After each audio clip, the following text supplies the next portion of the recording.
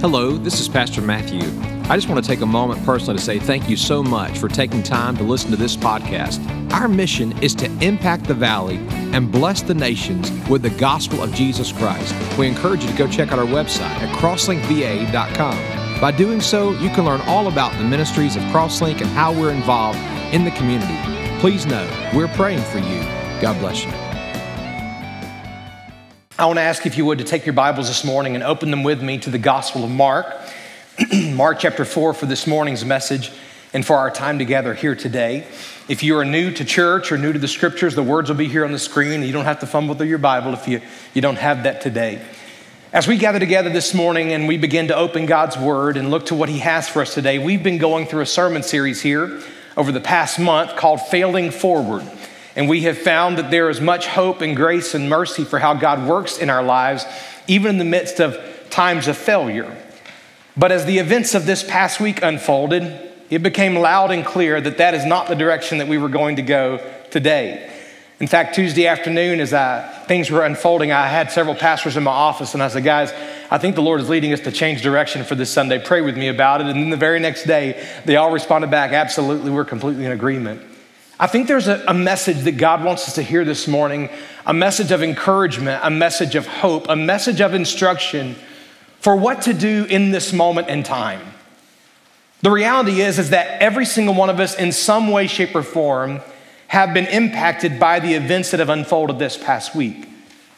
Whether it be the young children who were in their schools in the middle of the lockdowns and the shutdowns to literally being in the corners of their rooms anticipating the unknown, or whether that being the college students and the workers at Bridgewater College who were facing their worst nightmare, or whether that be the law enforcement officers who were running right into the scene of danger, or even the community at large as we realize the uncertainty of that moment, that we have this place of such closeness and such relationship and affection, frankly, and it's such a tight-knit, safe area. It's in moments like this that we're reminded that evil is real. It's in moments like this that we realize that there are situations and circumstances in our lives that are out of our control. But I believe beyond all those things, what God is also wanting to remind us in the moment is this: Jesus brings peace. Jesus brings peace. There are hardships and difficulties, circumstances and storms, trials and adversities that we all face in life. They are a part of the human experience, the human existence here in this fallen world. And yet in the midst of them all, because Jesus is the Prince of Peace, He can give peace to any heart, any life, any home, anyone who's willing to recognize who He is and trust in Him. In Mark chapter 4, we see a very familiar passage of Scripture. You've probably heard these verses before. If you've been to Crosslink for almost 4 years, you can also go back and look and realize that about 4 years ago, I preached the sermon from this exact passage of Scripture. But I believe there's something in this that God doesn't want us to miss in this moment for such a time as this. If you're physically able, will you stand to your feet for the reading of God's Word as we look together at Mark chapter 4, beginning in verse 35 down to verse 41. The Bible says this: On that day when evening came, He said to them, that's Jesus, let us go over to the other side. Leaving the crowd, they took Him along with them in the boat, just as He was, and other boats were with Him. There arose a fierce gale of wind, and the waves were breaking over the boat so much that the boat was already filling up. Jesus Himself was in the stern, asleep on the cushion, and they woke Him and said to Him, Teacher, listen to this statement. Do you not care that we are perishing? Jesus got up, rebuked the wind, and said to the sea, Hush, be still. And the wind died down, and it became perfectly calm. He said to them, Why are you afraid? Do you still have no faith? They became very much afraid and said to one another, Who then is this that even the wind and the sea obey Him? Let's pray together. Father, we thank You for Your love for us. We thank You for Your mercies that are new today and Your grace that is sufficient for every need. God, I pray through these words of Scripture today that You would speak words of encouragement, words of hope, words of instruction, and words of life. into our lives today. Be glorified in this time together, I pray in Jesus' name. Amen. God bless you. You may be seated this morning. Jesus brings peace. This morning in Mark chapter 4, in the first 34 verses of the text, Jesus has been teaching the disciples and frankly a larger crowd that had gathered together about one primary lesson, one primary importance. He'd been talking about parables and he'd been using illustrations as he's describing the kingdom of God, but his entire purpose was to bring them to one key lesson, and that lesson was this: you must have faith. You must have faith. The way to be a part of the kingdom of God, the way to experience the reality of heaven, the way to be a part of what Jesus is calling us to has one primary means, and that is through faith in Jesus Christ. The first 34 verses is like, if you will, the master teacher looking at the disciples, and he's giving them lessons on faith that they need to hear and understand and apply. But a wise teacher knows you can't just teach lessons. A wise teacher knows that through experience, people can often learn far more than they ever could just by listening to the lesson in a classroom. And so Jesus here in Mark chapter 4, as the chapter comes to a close, he goes from teaching the lesson to now bringing them to an experience that requires life application. They've heard about faith. They think that they have faith. But now, literally in the midst of a storm, God is testing their faith. And it's there in the midst of this storm that I believe God wants us to focus and kind of park for a moment today to realize that yes, every single one of us in our life, we all face storms. Now, there are some physical storms that we face in life. I imagine that most of us have lived long enough today that we have faced a thunderstorm or maybe even a snowstorm.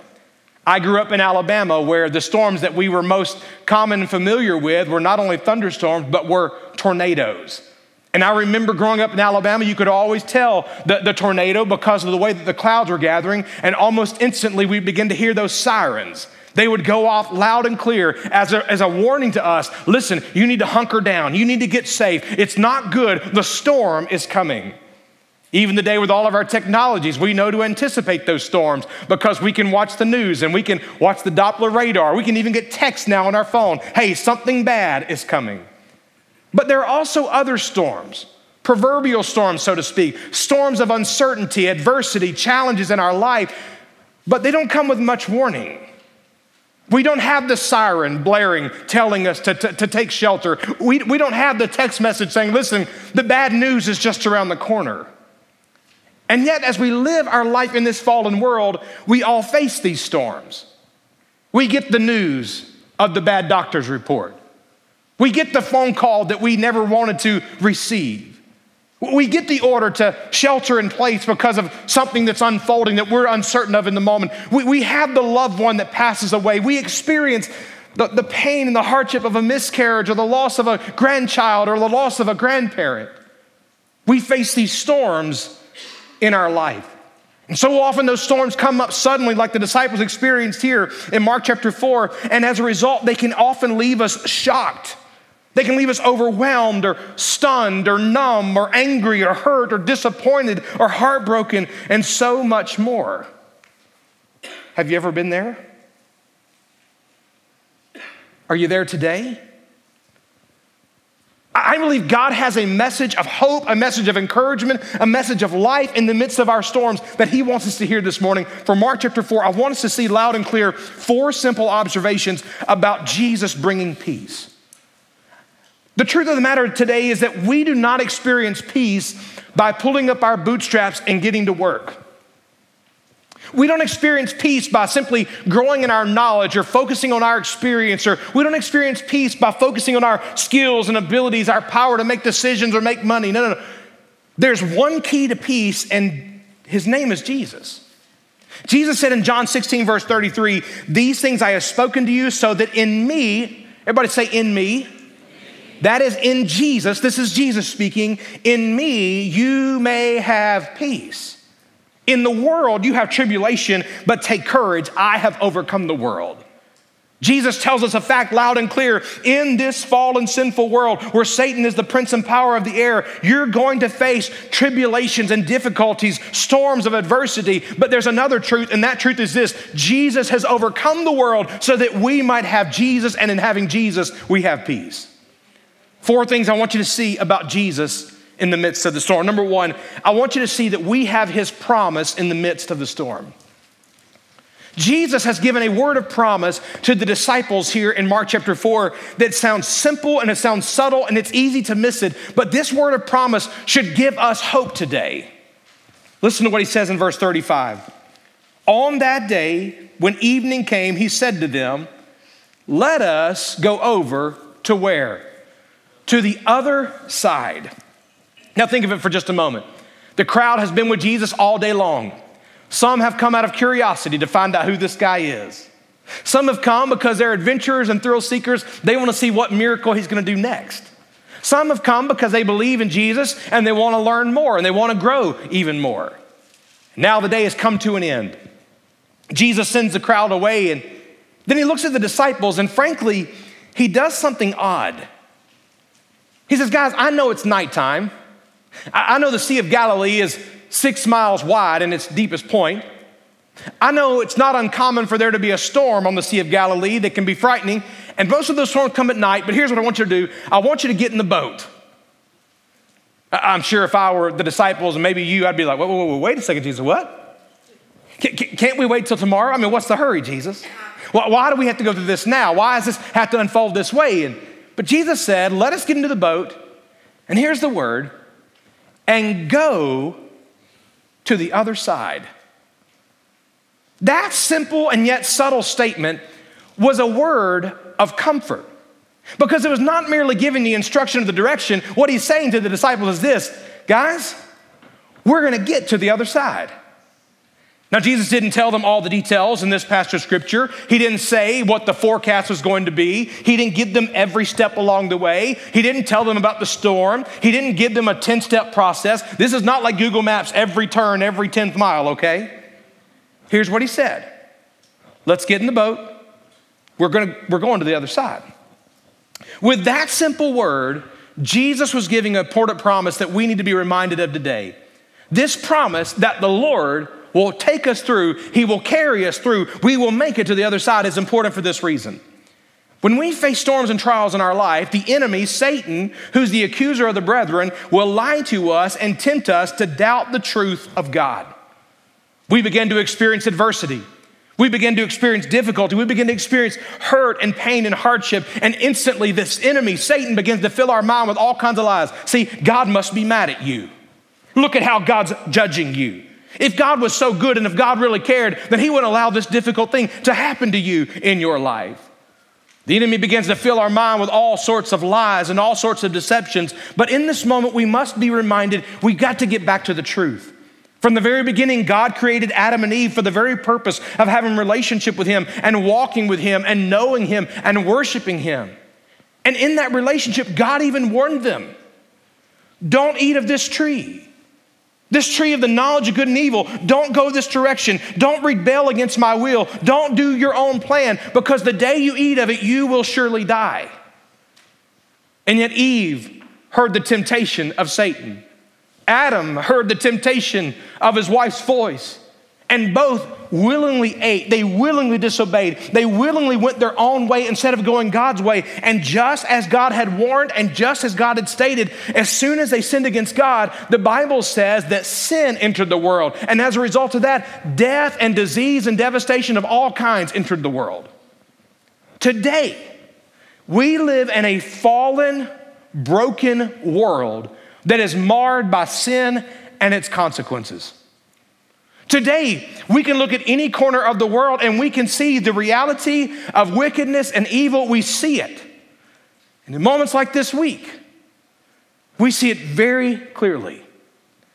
But that reality is not because God is no longer good. That reality is not because God is judging us. That reality is simple reality because sin is in the world, and until sin is removed from this world, there will always be this death, disease, and destruction. That's why the Bible tells us, Jesus speaks in Matthew chapter 5, verse 45, and he says, for he, God, causes his sun to rise on the evil and the good, and he sends rain on the righteous and the unrighteous.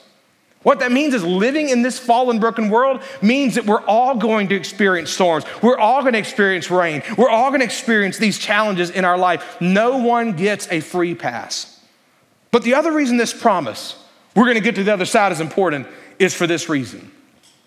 In our times of suffering, in our times of hurt and hardship, the enemy often convinces us that there is no hope, no comfort, no healing.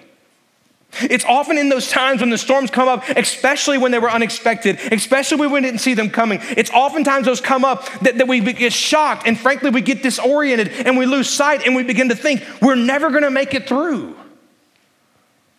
I remember this past summer, I've shared with you a little bit, as my family and I went across the country.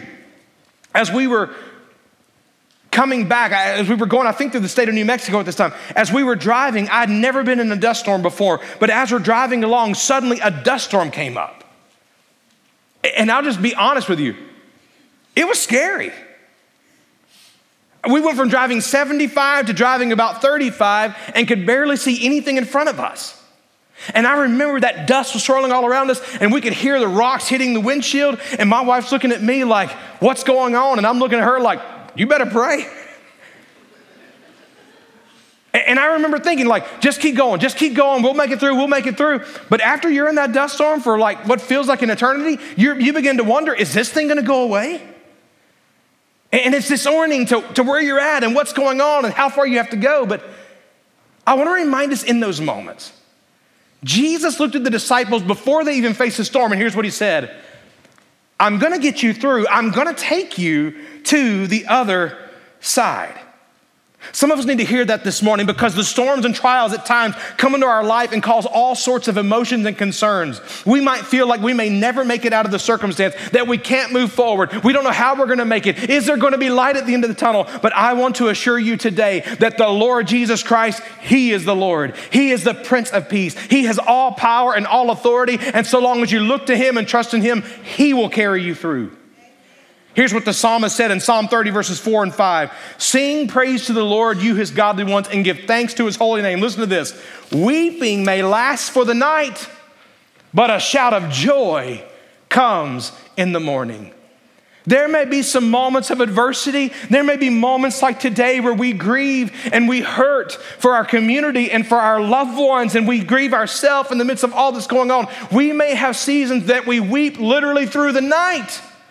But for all who trust in Jesus, joy comes in the morning. James chapter 1 says it this way: blessed is the man who perseveres under trial, not giving up, not losing hope and losing heart, not despairing in that moment, but who perseveres under trial. For once he's been approved, he will receive the crown of life, which the Lord has promised to those who love Him. Friend, what I'm saying to you today is this: when Jesus is your Lord, you can have every confidence and assurance that even in the midst of the most violent of storms in our life, He will carry us through.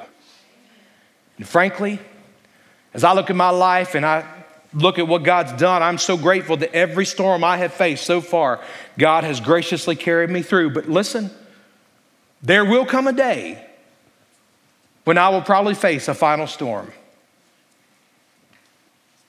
And there will come a day, unless Jesus comes back before then, when in that final storm, I breathe my last breath and my life on this earth is over. But even still, for all who know Jesus Christ as Lord and Savior, guess what even still He will be doing in that moment? He will be taking us to the other side.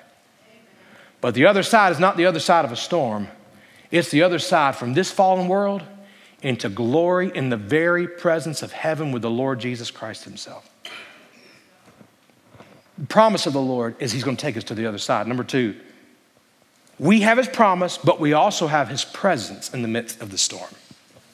We have His presence in the midst of the storm. Verse 36, Jesus said, now let us go over to the other side. Verse 36, leaving the crowd, listen to this statement, they took Him along with them in the boat, key phrase, just as He was. Now, Jesus gave the invitation and gave the instruction. Hey, guys, let us get in the boat and let us go to the other side. But with that invitation and instruction, the disciples now had a response. They could say yes to Jesus to go forward, or they could say no to Jesus. They could walk forward in faith, or they could delay in the moment. And the Bible says they got into the boat, and specifically it says they took him just as he was. This little statement, just as he was, is a very clear reminder to us that Jesus is willing to get in anyone's boat. Jesus is willing to get in anyone's boat. He's willing to come alongside of any who will receive him as he is.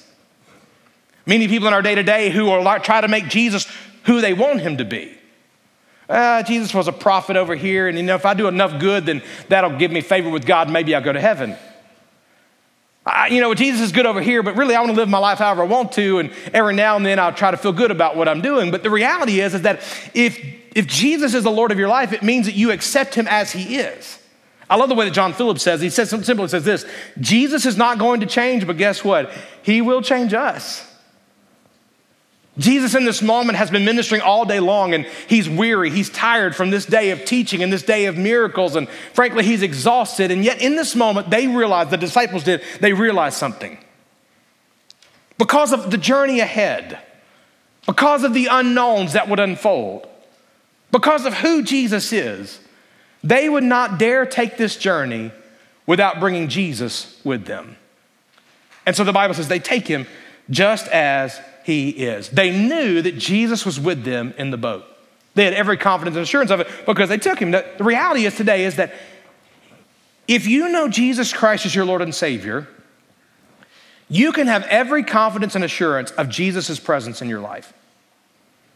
If you're here this morning and you've never put your faith in Christ, you've never repented of your sins and confessed Jesus Christ to be the Lord and Savior of your life, then you may be aware of him, but his presence is not within you. When you put your faith in Christ, he comes to dwell within you. Ephesians chapter 3, verse 17 literally tells us that Jesus dwells in our hearts through faith. And here's the wonderful truth. When Jesus Christ comes to dwell within us, he does not abandon us. John chapter 14, verse 23 says it this way. Jesus explains, if anyone loves me, he will keep my word, and my Father will love him. Listen, and we will come to him, and we will make our abode with him. That word abode literally means our dwelling place. In other words, when you and I put our faith in Jesus Christ, we turn from our sin and we begin to trust Jesus, that he died on the cross for our sins, that he rose again, and we invite him to be the Lord of our life. The very moment we do that, Jesus comes into our life not to be a temporary tenant, but to be a permanent resident, to rule and reign as the Lord of our life. And that means many things about our relationship with God. And that means many things about his conviction in our life and our call to live a holy life. But in our times of suffering, this truth is especially comforting because it reminds us Jesus, the Prince of Peace, is with us. No matter what we face, no matter what the storm, no matter what the adversity, no matter what the grief, no matter what the pain, nothing can separate us from the love of God that's found in Christ Jesus.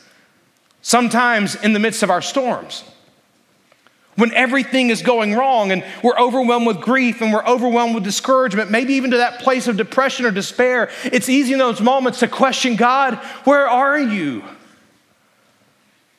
God, I don't see you at work in my life. Where are you? I don't see how this leads to any good. Where are you? God, I'm hurting. I don't understand. Where are you? But I want to remind us in those moments, for all who know Jesus Christ as Lord and Savior, here's where he is. He's right here with us. Hebrews chapter 13, verse 5 and 6 says it this way. Jesus himself said, I will never desert you, nor will I ever forsake you, so that we can confidently say, the Lord is my helper. I will not be afraid. What will man do to me?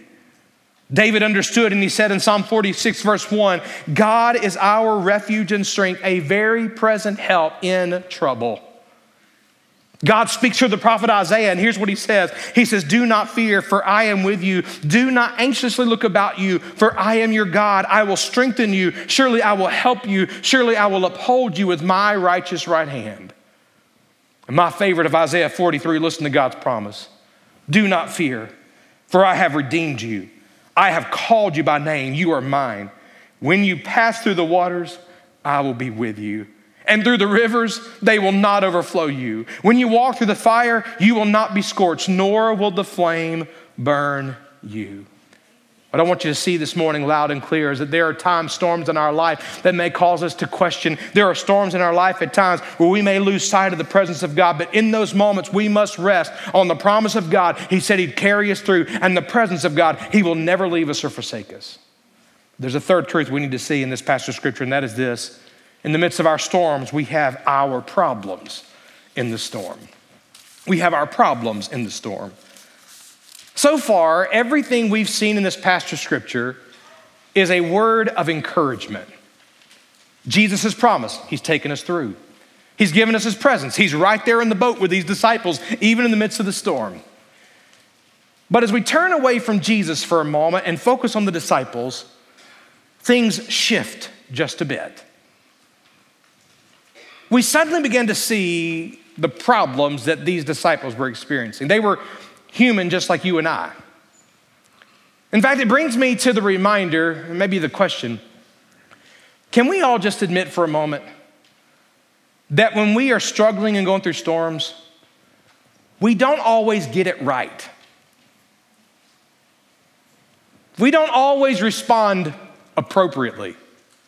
Even if we knew, for example, a textbook answer, that doesn't mean that's how we're going to respond.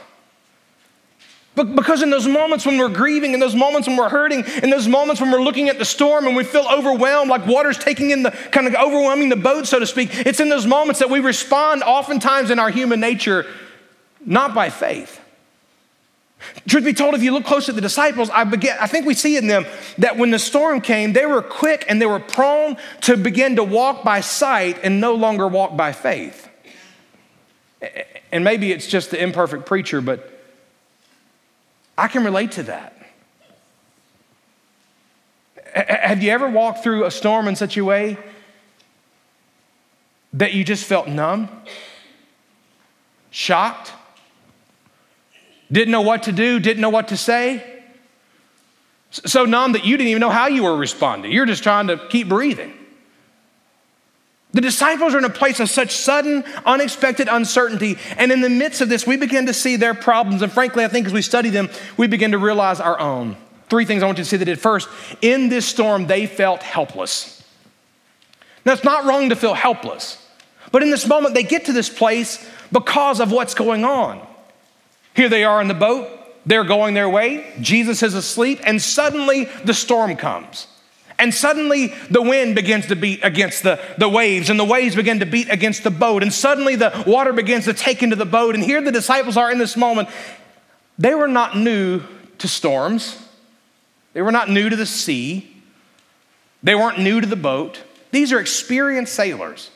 So they begin to do everything they can, but they suddenly realize they can't do enough. They can't change their situation. So here they are in this moment. I think in this situation, they're trying to do all they can. They're redirecting the rudder and they're trimming the sails and they're trying to go a certain way to prevent the conflict, if you will, with the wave. We're experienced sailors. We've got experience in life. We got wisdom, and we can do this on our own. Waves begin to crash into the boat, and in my imagination, I can't help but to wonder if they're getting their pails and their buckets and they begin to bail out water as quickly as they can. And hey, no need to wake up Jesus. We got this. We can do this on our own. We're experienced. We're grown men, for crying out loud. We can handle this. Pull up our bootstraps. We got this. We're strong enough for this. They're working and they're working and they're working and suddenly realizing there's nothing they can do to change their situation. It wasn't until then that they realized how greatly they needed Jesus. I want you to see that they felt helpless. They couldn't change their situation. Secondly, they felt hopeless. They wake Jesus up, and suddenly we begin to see not only have they been facing this storm, but frankly, because they have been looking at the storm and focusing on the storm and not focusing on Jesus, they have been giving in now to all sorts of fears. Because as they give into their fears, they begin to make false conclusions and false assumptions. They determine that the end is inevitable. There's nothing that can be done. And so when Jesus finally wakes up, they say to him, we are perishing. We are dying. The end, it draws near. Here it is. They're so overwhelmed in this moment that they felt completely hopeless. They looked at their situation, the lack of their own ability, and they came to the conclusion that they were going to die. In other words, loud and clear, they were so consumed with fear because they had a lack of faith. They quit focusing on the fact that Jesus was with them. They quit focusing on the fact that Jesus was God in flesh. They quit focusing on the fact that if Jesus could raise the dead, then surely he could calm the sea. They concluded the outcome: we're going to die. Make no mistake about it, the greatest problem at hand was not the storm that was coming against them, but the lack of faith within them. Because they were walking by sight, leaning on their own understanding, they left God completely out of the equation. They came to the false assumption that they were going to die, which led them to panic, it led them to worry, it led them to anxiety, and it led them to fear and all sorts of other unhealthy emotions. And by the way, we quickly and easily do the same. So I was a pastor, I can't relate. Well, I can relate. I'll be the only fallen one here today, okay? They felt hopeless. But finally, and here's where I want us to park for a moment. They felt hurt. They felt hurt. They didn't just wake up Jesus and say, Jesus, we're dying. They woke up Jesus and they asked a question that is very telling of what they felt in the moment. What was that question? Here it is. Teacher, do you not care that we're perishing? Jesus, do you not care for us? Do you not care about this storm that we're facing? Do you not care about this evil that we've experienced? Do you not care about this anxiety? Do you not care about this conclusion? Do you not care? They'd gotten in the boat and began to make their way. Jesus, in a state of exhaustion, had gone into the bottom of the boat, and there he fell asleep. It almost seems a bit careless if you're not careful thinking about that moment, but please understand, Jesus is God in flesh. Jesus knew who he was going to minister to on the other side of that sea. Jesus knew the storm. He knew how it was going to test their faith. And yet in that moment, he knew exactly what the disciples needed. And so here they are, they're asking that question. Jesus, do you not care about what we're experiencing? Do you not care about what we're walking through in the moment? Why have you been asleep? Where have you been? Could you not have already done something to spare us from this hurt and this pain and this hardship? I think the reality is oftentimes in these moments of storms and these moments of suffering, the enemy often comes to us and convinces us of all these lies that God doesn't care and that God doesn't good. And if he really was really good, then we wouldn't have these difficult things in life. But the reality is, it's in these moments of hurt, and it's in these moments of pain, it's in these moments of uncertainty that we've got to run to Jesus, not away from him. There are times in our life that we experience hurt and hardship that hit us so deeply, it hits us at the core of who we are, and that hurt, it so deeply stings and wounds. And those hurts can stay with us. But Jesus offers hope and healing if we'll look to him. This past week on Tuesday afternoon, I had a very important meeting, and as a result of that, I turned my phone off for a lunch meeting. My phone was off for the better part of 3 hours. When I got done with that meeting, I turned my phone back on, and my phone was like probably yours. It was filled with text messages and emails, and I came straight to the office. I walked into the office and I said, tell me everything you know. So I'm getting the information and almost instantly having the opportunity to pray with a dear family. And as I'm hearing the information in the news of what's going on, I literally for a moment just had to close my eyes. Because as I was hearing the information, my mind was going, like it was yesterday, was going back to 2006 when I was in Christiansburg, Virginia, and there was a tragedy that took place at Virginia Tech. And my mind was going back to the families and the officers that we were ministering to and the lives that were forever changed. And my mind was going back to that moment and that hurt and that pain. And that hurt has a way of staying with you. And yet in the midst of that hurt, if we will look to Jesus and recognize that he is still faithful and he's still present and he's still good and he's still gracious and he's still loving, we can call out to him. And in calling out to him, we begin to find that he's a friend that sticks closer than a brother.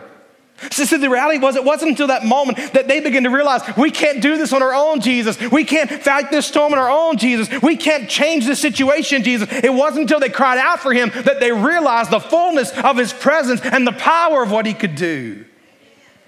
The question for us is this: are we willing to trust Jesus and to cry out to him?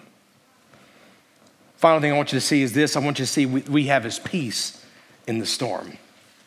The disciples, man, they were wrong to doubt Jesus. They were human to lose sight of him in the midst of the storm. And I think they were wrong to doubt in such a way that they would question whether he even cared for them. But the one thing they did right was this: they called out to the right person. They woke him up. They called him. And in their realization of their need for him, Jesus intervened in an extraordinary way. I want you to see three things. I'm going to say them quickly. First thing Jesus did is this: Jesus recognized their need. Jesus got up. The Bible never says they had to tell him about the storm. You get the impression that he already knew and he could clearly see the evidence. He recognized their need. As soon as they called upon him, he not only recognized their need, he identified with them in their need. It's a reminder for us today that every single one of us are called to and should, when we go through times of trial and adversity, and even beyond that, we should always cast our cares upon him. The world says you can do this on your own. Be your own boss, do your own thing, you're sufficient, you do you. But God says, no, I love you, I created you, I sent Jesus to save you, and I will help you. Cast your cares upon me. Oddly enough, it was this same Simon Peter who would years later write, therefore, humble yourselves under the mighty hand of God that he may exalt you at the proper time, casting all your anxiety, all your cares, all your worries on him, because he cares for you. Not only did he recognize their needs, secondly, he rescued them from the storm. Jesus stands, he recognizes their need, and speaks one phrase, really one primary word: hush.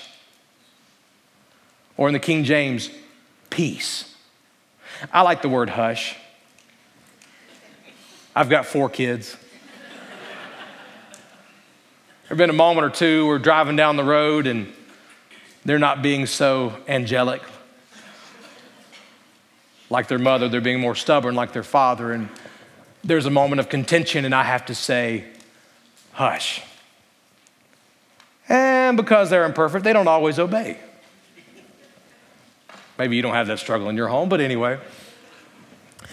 Jesus looks at the wind and the waves and says, hush. And instantly, perfect peace, perfect calm. The storms that are raging in our hearts and life, our emotions, the storm that are raging in our minds that are keeping us up at night, Jesus can but speak the word, hush, and there can be peace. He rescued them from the storm. That does not mean that every storm is stopped quickly. That does not mean that there are not lingering effects and traumas. That does not mean that we do not need a support of friends and family and co-workers and Christian people in our life. That does not mean that we don't need counseling and help along the way. But it does mean that Jesus can speak peace into our hearts and lives. Philippians chapter 4 reminds us, be anxious for nothing, but in everything by prayer and supplication with thanksgiving, let your requests be made known to God, and the peace of God, which surpasses all comprehension, will guard your hearts and will guard your minds in Christ Jesus. God can give peace. Finally, brethren, whatever is true, whatever is honorable, whatever is right, whatever is pure, whatever is loved, whatever is of good repute, if there's any excellence, anything worthy of praise, then dwell on these things. And the things that you've learned and received and heard and seen in me, practice these things, and what? The God of peace will be with you. The final thing Jesus did in this moment is this. He revealed their need through the storm. Remember, Jesus started by teaching them about faith. Now there was a testing, if you will, of their faith. But now they're learning the truth. That faith is not a fact that we memorize. It's not a feeling that we just, oh, this feels so good. No. Faith is about actively and intentionally trusting God, no matter the circumstance. Jesus calms the sea and the waves, and he asks the question, why are you afraid? Do you still have no faith? In other words, he's calling them to recognize that he is the Lord, he's the Prince of Peace, he has power and authority, and he can rescue them and give them peace, even in the storm. But they must believe in him. Jesus gets in the boat and Jesus calms the sea, and then they say, what kind of man is this that even the wind and the waves obey him? You know, as I was thinking about today and thinking about this week and thinking about the peace that Jesus brings to the life of every single person who trusts in him, I found myself going not to a new song or a new message, but to an old truth and to an old song. When I was growing up in Alabama, I grew up in a pastor's home.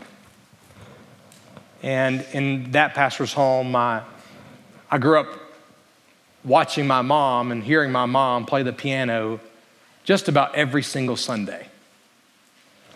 And so what that meant is that it meant a lot of things, but on Saturday night, that meant that my parents typically put us all to bed a little early. I was the oldest of 4 kids.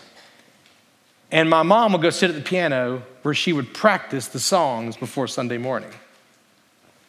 And to be honest, as she would sit at the piano and she would play, I could always tell when it had been a tough week because she would play really hard and really fast. Like, ooh, don't go to your mama tomorrow. You know, it's been a long week.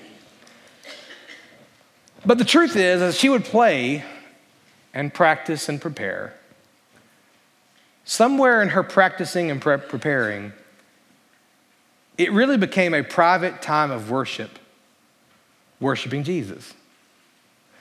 My bedroom was the first bedroom down the hallway on the right. The other side of that wall, when you first came in the entrance of our house, was the piano. And so I would lay in bed on Saturday night. They would think that I was asleep, but the truth is, I could hear every note my mama was playing, the good ones and the bad ones. But somewhere she would play, and that would become a time of private worship. I could always tell when it had been a time of difficulty and a storm.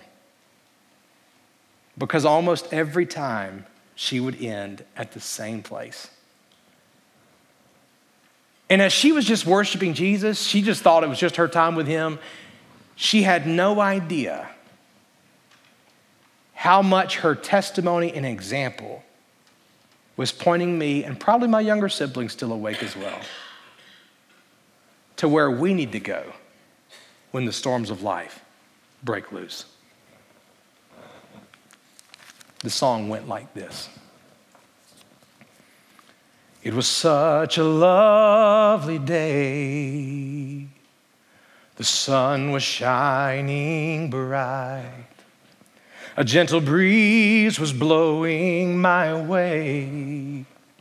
Not a storm cloud was in sight.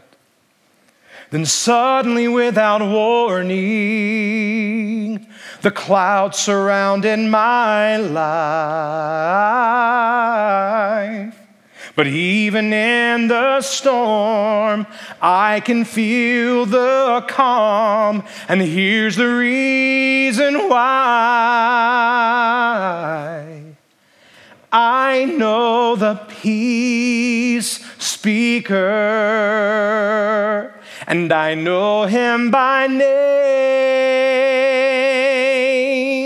I know the peace speaker. He controls the wind and the rain.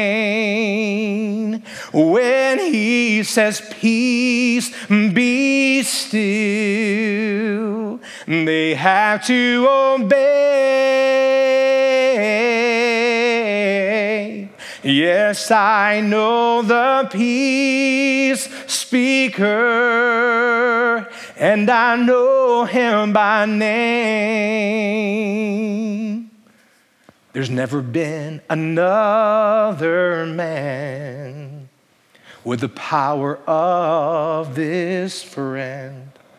By simply saying, peace, be still, he can calm the strongest winds. And that's why we need not worry when storm clouds come our way.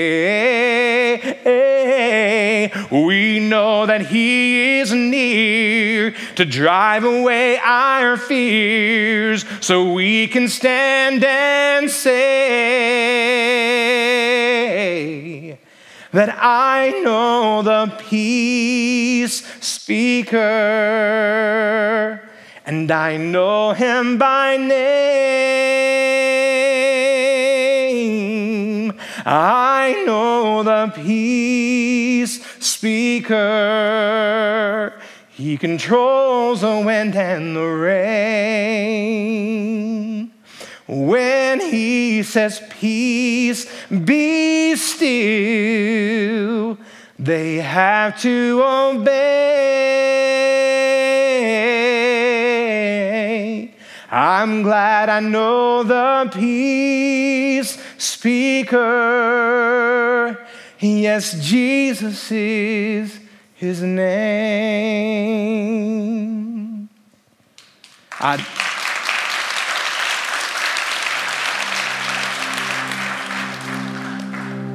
I'd hear my mama sing those words, and frankly, I would see her example.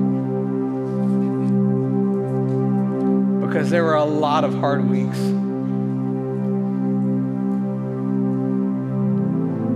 But it was a living testimony for me of who to run to and where to go when the storms are going crazy. I want to ask you a question today. Do you know Jesus? Do you know Jesus as your personal Lord and Savior? Is he in your boat? Is he the Lord and ruler and the captain of your ship? He can be if he's not, by simply calling out to him and saying, Jesus, please save me.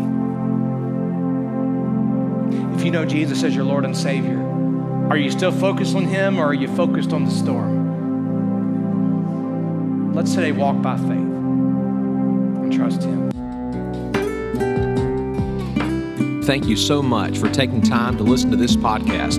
We encourage you to come and join us right here on our campus. We're located right next to the county fairgrounds here in Harrisonburg, Virginia. If you have any questions about the church, any question about the message, feel free to email us or call us and let us know. And we look forward to seeing you soon. God bless you.